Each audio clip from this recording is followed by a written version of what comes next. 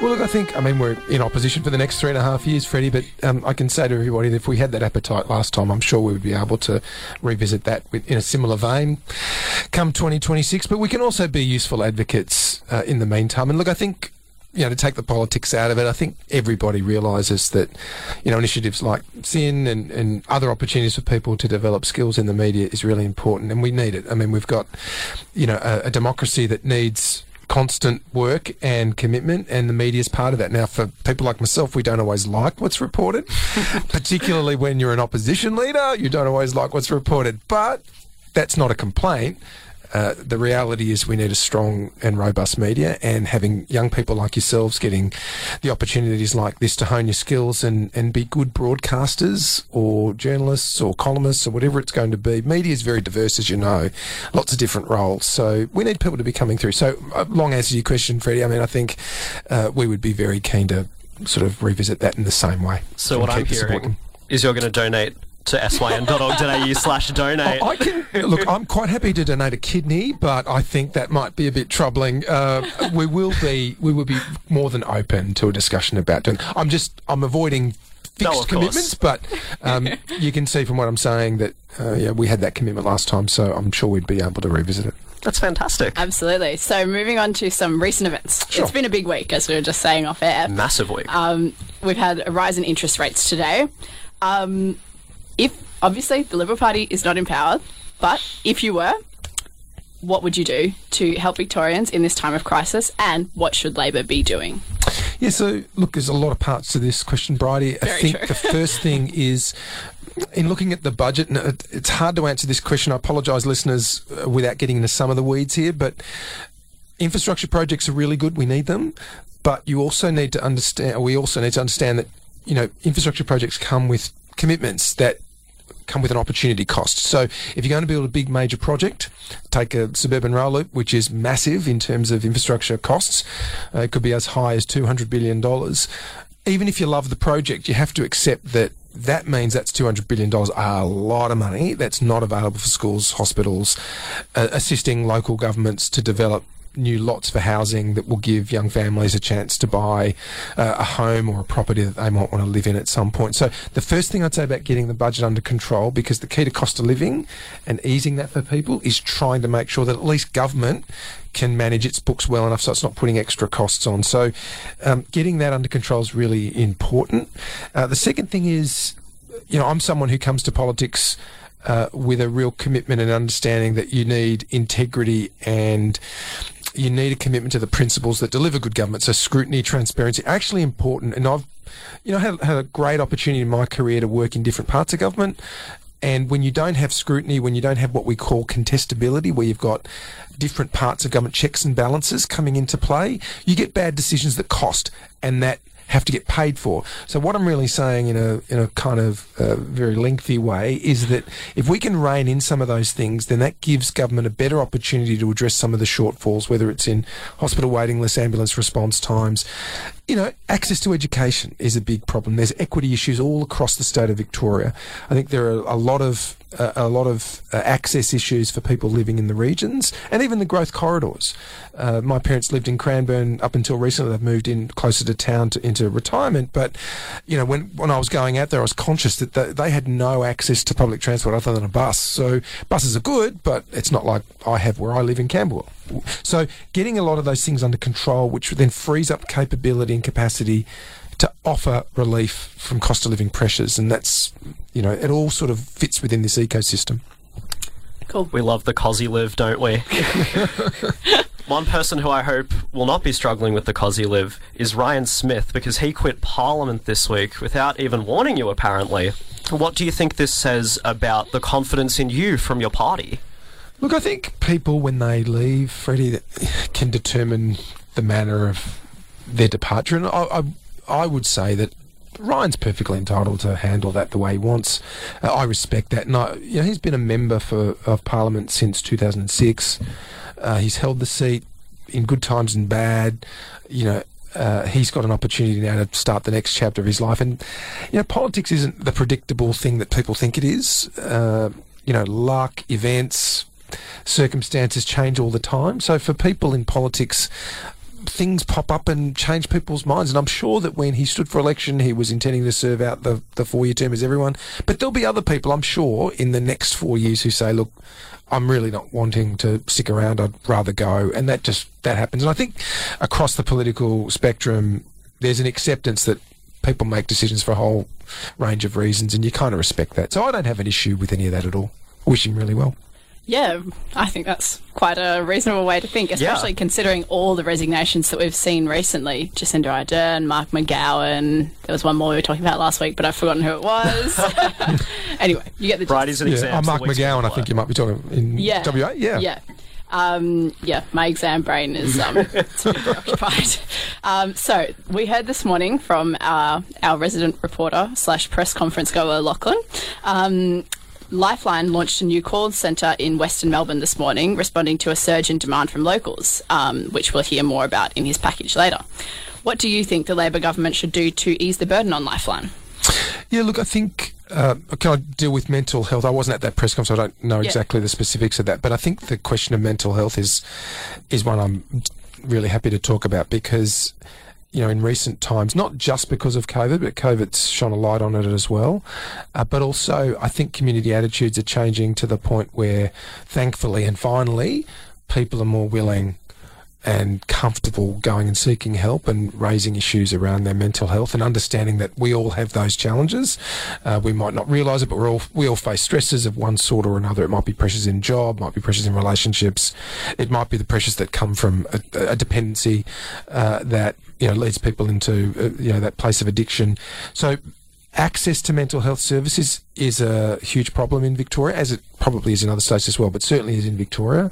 And the waiting list for people to access, whether it's a bed for more acute cases of mental health need, or even just those early stages where some prevention and early clinical assistance can actually keep someone out of the health system because you can keep them on a pathway to recovery. So those issues, I can tell you, are constantly raised in the Parliament, and you'll get MPs raising issues of access in their own communities for mental health, whether it's just initial counselling, ongoing psychological and psychiatric access as well for more clinically difficult cases, and then in those really acute cases, access to bed. So whilst I wasn't at the Lifeline announcement today, I think it's a good thing that they're announcing an expansion in services, but it's an ongoing challenge, and I think when community attitudes change in the sense that we're now more amenable as a community to talk about mental health, one of the challenges that comes with that in the early stages is you get a big spike, and that need has to be met. Okay, interesting. Yeah, so Naya has a series of questions now. This is where it gets tough for you, John. Yeah. Get ready. that just puts pressure on the question. That's all right. I'm here to answer any questions you like. Thank you. The Australian Liberal Party's website promotes the values of, quote, freedom of thought, worship, speech and association, end quote. How does the expulsion of MP Moira Deeming align with this belief, or do your values differ from the Federal Party? No, I believe in those values, Naya, and whilst I won't trouble all of you and all of our listeners with the granular details of what went on, what prompted the action in a general sense was more an issue about teamwork and working as a team, and the discipline that you need as an opposition or a government to be able to function effectively. So, look, we've lost 3 elections in a row, and I don't intend to lose any more. So, in order to win, and I'm not alone in having entertaining that sentiment, we all should want that for certainly my party. I'm sure people in other parties feel the same way about their own fortunes. To do that, you've got to operate as a team, and I'm comfortable with diversity of views, so long as it sits within the realm of what is, in keeping with community attitudes. Now, I think there's a range of different views around some of the issues that and that's fine, there's a debate. In public policy, there should be respectful, courteous debate. What prompted that action actually was very much around being prepared to be aware of how things you do affect the whole team. And I'm trying to be very general in these comments because the matter's ongoing, as you may have read in the press, but nothing I've done, and I stand by everything I've done, but I also want to emphasise that nothing I've done is in any way inconsistent with that. I believe in freedom of speech, even to the point where, you know, you have to work with people who might not share the same views as you on a particular issue. For me, it's very much about, this is a more general point, beyond the question of the recent expulsion, is that as long as public discourse in the public square is an inviting place where people can feel free to enter it, so long as they come in with goodwill. And that's not just, they're not just buzzwords, you know, come with goodwill. It means that you enter the public square and you participate in public discourse in a way which respects the humanity of your interlocutors, who you're talking to and engaging with, even if you disagree. And that nothing you do, and again, this isn't related to the specifics of this, but nothing that you do dehumanises others, but respects and upholds their basic humanity, even if you disagree with them. So I'm firmly of the view that I was living out those principles. And look, as a Liberal leader in 2023, my firm view is that the Liberal Party needs and should be, and will be under me, an inclusive party and welcoming party that understands that people have all sorts of different circumstances that they bring to bear in their lives. There are some historical things, there are personal things, there are characteristics. We live in a very diverse community. And what I'm trying to establish through this process, which I can't control completely, I wish I could, what I'm trying to demonstrate through this process is that the liberal values I believe in, which is the fundamental and benign influence of enterprise, whether it's in business, arts, culture, whatever it might be, that is a driving force for human progress, the enterprising spirit. Sometimes we do that individually, sometimes we do it collectively, sometimes we do it collaboratively in smaller groups. But it's a driving force of human progress, enlightenment, knowledge, discovery, all the things that we want in health, education, science, technology. That is a universal view. That is a timeless view for me. So it should appeal, if I'm doing my job, as much to you and our listeners as to anyone else, no matter who you are, who you love, how you identify, because that value I'm talking about, the value, and it's just one, right? There are others that I can talk about that define me and characterise me as a liberal, for example, rule of war. But let's just stick with enterprise because that's an easy one, or an easy one. That should appeal. So when I say to people, well, the Labor government under Mr Andrews, they hold 56 seats in the 88-seat Legislative Assembly. Now, to hold 56 seats, by definition, you have to hold seats in the city or inner suburbs, outer suburbs, regional areas, rural areas, growth corridors. You're representing a lot of Victoria. But not only are you representing a lot of Victoria, you are representing a very diverse cross-section of Victoria. And I say to my party colleagues, both parliamentary and organisational, the members of the Liberal Party, I say to them, in order to succeed and to be a voice for everyone we want to be a voice, which is to be a voice for people whether they vote for us or not, we need to accept and we need to embrace, not just accept, the idea that our values can appeal to everyone no matter what their attributes or background, if you know what I'm saying. So all of this is about that. Yeah. In that vein, you've said it's important to consider, quote, how we go about pursuing the issues we're passionate about, end quote. What's the right way, or is there a right way for an MP to express their views and remain in your party? Look, yeah, the issue about how you go about it is very much for me, what I was saying before, to sort of go back to that, is debate, particularly from people in elected office, must be, as I said, respectful and courteous, and it can be robust in my view, but it can't dehumanise, in my view, and it shouldn't either vilify or incite. And I make this as a general point across politics, not just in Australia but globally. A lot of discourse that we see does just that. It either dehumanises, alienates, vilifies, disparages, denigrates in a way which often some of those by definition transgress, but some of those other ones where it might be disparaging or denigrating goes to the lengths of verging on incitement or violence itself. So if, as somebody recently put, someone recently put, if memory serves, on Facebook, that they would, they'd come at me, or they'd get someone to come at me with a machete. Now, I'm not going to do anything about it because, but is that... Now, I'm not alone. I'm not pretending I'm unique. MPs get that all the time. Right? I'm making more the point that kind of behaviour is unacceptable. Now, I simply don't have the bandwidth to go chasing that. I'm not going to... I've got more immediate things I need to focus on, which is the budget and what we say about the budget and those important things. But my point in answer to your question, Naya, is that we all have to take responsibility for making sure that what we say and do, so our words and our actions, don't incite and don't demean to that point where we're not upholding the virtues of our democracy, which really should be about opportunity for all humanity, understanding and respecting everybody's humanity.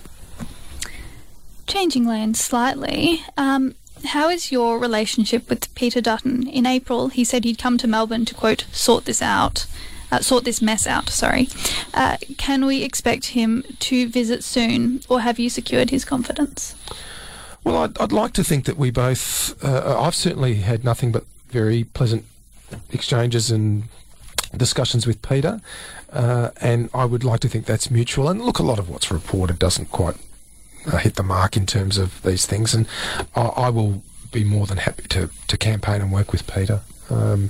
We've got big jobs to do. We've lost the federal election, we've lost the state election, we don't hold any government on the mainland, and I think we both understand that the task before us is momentous. But I'm confident we can get there. That's a nice note. Optimistic, we love that. Absolutely. Just like we're optimistic at reaching our goal. SYN.org.au/donate. But with what you said, I guess, with not holding like a government on the mainland at all, there is sort of a lot of there's been a lot going on in the Liberal land across the country, even in Tasmania where there is the government. How do you find that sort of the occurrences in other Liberal branches or the federal Liberals, how does that sort of impact how people view the Victorian Liberals? Yeah, look, we don't operate in a vacuum, so what happens federally in particular does impact on us, and they would argue the same. The federal Libs would argue that what happens at state can affect federal. I don't think it works as neatly as that, but there are, if you like, reciprocal currents that flow in either direction. Look, I think in the past, we've suffered, I think, electoral costs from some of the things that in the past have been done at a federal level. But to be fair, if you lose an election, you have to look at yourself and what you could have done to win it and earn the people's trust and confidence. So I guess what I'm saying, Fred, is that yeah, look, we can't operate in unison on everything, and there'll be times when we have different views, and that's sort of self-evident. But you've just got to, like anything really, you've just got to try and manage the relationship in a professional way, understanding that you're not going to land in the same place all the time. But you've got to try and manage it. At least talk a lot. I find in politics that once that regularity of communication abates, that becomes a recipe for misunderstanding and disunity overall. Absolutely. Yeah, and going right off what you just said, I feel like you're probably going to predict what I'm about to say, but... No, I thought we were going to talk about, folks, come on, donate. Yeah. These guys are going to have to busk on the street if you don't. Lucky we've got a musician in our ranks. I'm going to ask, are you going to follow what the Federal Liberal Party is doing with The Voice? Are you going to say, we're voting no? What's your final position? As a parliamentary party, Bridie, we've taken the position that it's non-binding. People are free to reach their own conclusions. And look, there are legitimate debates for and against, in my view, to be completely candid with our listeners. Yes, you can make compelling cases for it. You can make compelling cases against it. For my part, I've said on a number of occasions now that, look, I'll make my position known, but equally, we've got such a big job as a state opposition that I'm trying just to make sure that what I'm saying publicly is dealing with things that at a state level are more immediate. So, and I'm not saying this is part of the answer rather than to shift the discussion, is more that, I've really got to be talking about the budget measures such as the jobs tax, schools tax and the rent tax and other things. So I'm trying to keep our focus on those issues. The voice is an important, very important national discussion, but it is a national discussion, and I'm very comfortable with my parliamentary colleagues and I having a non-binding position. And that was the case in the Republic debate under John Howard back in 1999. So we see our position as being consistent with that. Yeah. Well, going back in time a little bit, maybe not quite so far, but you only just kind of returned to Parliament last year after losing your seat in 2018. What was it like contesting that very closely fought seat, and how was it to be out of Parliament and then kind of have to adjust to going back in?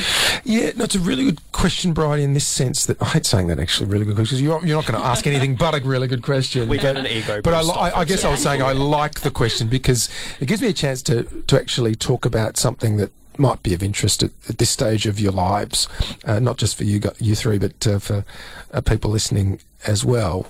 It took me 5 goes before I was elected in 2014. Politics was always what I wanted to do from my teenage years, and I had tried and failed many times. Four's a lot.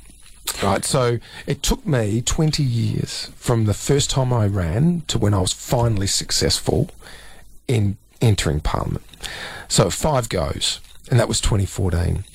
And it had been everything. I had sublimated so many things in life to this goal and got there in the end in 2014.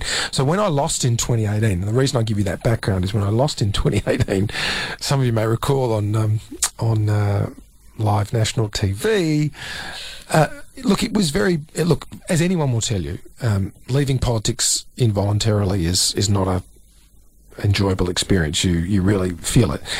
But because of the road I'd had to travel to get there, as painful as it was, and sure, the next day I'm standing in my study thinking, what do I do now? I mean, I had learnt from hard experience that time does heal things, all things. And so I kind of knew in the back of my mind that I will fight another day. But for now, I'll bleed a while and I'll heal, and I'll reflect on what I could have done better. I'm going to learn. I'm going to rebuild brick by brick. I'm going to rebuild this aspiration. And that's in fact what I did. So after I lost in 2018 and, I had a bit of time to rest over the Christmas New Year period, I started writing a column for The Age newspaper.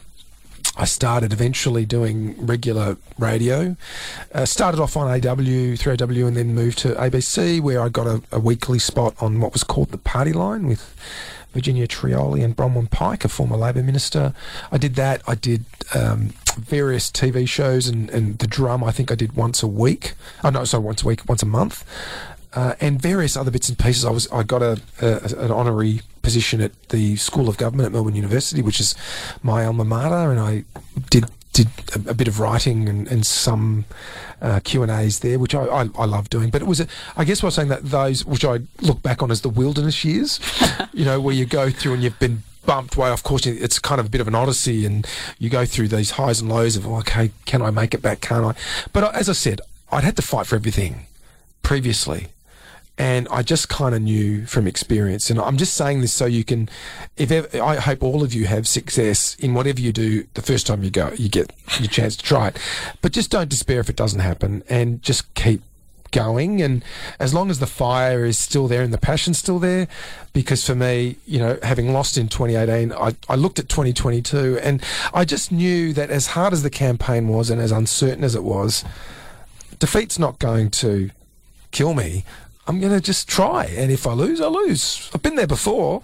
But if I win, wow, that's a summit I'm prepared to take on the challenge of contesting. So that's the kind of mindset I brought to it, that, time heals and you learn from these things. I mean, I do think that processes like that are important for our own improvement and self-discovery. And, I changed and grew out of that. As much as I didn't want it to happen, I changed and grew out of that, and my whole style of communication changed and I think matured in a way that has made me better. Well, that's very, inspiring. I feel like I'm motivated to change, all my life habits now. Bridie is having an existential crisis now about what she wants to do. But it is such a testament to your character that you sort of come back after 4 losses and you come back better than ever, and now you're leader of the Liberal Party in Victoria, which I think is such a monumental achievement. And when you sort of came back and became the Liberal leader of Victoria, you talked about how the party is in the middle of a bit of a reform process. So what have been your key points of reform, and how have you found that process? Because that can get messy. Yeah, and reform's never easy. And there's always going to be a contingent in any organisational outfit that's going to be resistant to change.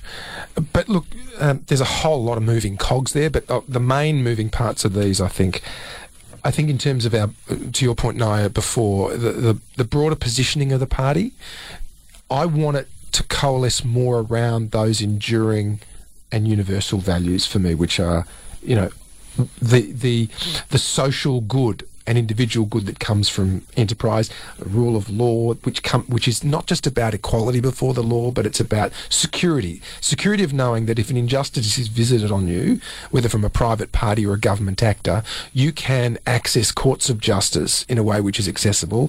What I mean by that is these are the broad, enduring, universal values that the party stands for. I'm careful and determined to make sure that's forefront, because then young, old, no matter what your ethnic or racial background, sexual preference, identity, anything, all of those things shouldn't matter so much if we are able to make those values the forefront rather than strong, hard positions on particular issues. Now, sometimes people want you to lead the party and say, well, we should stand for that. And I say, well, is that the value we're defending? We believe in free speech, of course. We believe in freedom of religion. So why aren't we more comfortable with people having different perspectives around a core philosophical principle? So that's the first part of the reform that I think we need to do. Make sure the party's broad, appealing and inclusive. But then on the more operational matters, there's issues around how strong we are on the ground. I just don't think we have any kind of strength there in parts of Melbourne and Victoria where we need to be stronger. So we've got to build the party up, and reforming that means attracting new members. To attract new members, we go back to that first point: do we appeal? And so to get people who are joining in Melbourne's western suburbs, northern suburbs, southeastern suburbs, where we need to win seats and be stronger. In rural and regional areas, we want more members to join. We've got to make sure the party can appeal. So as a leader, that's what I'm trying to do.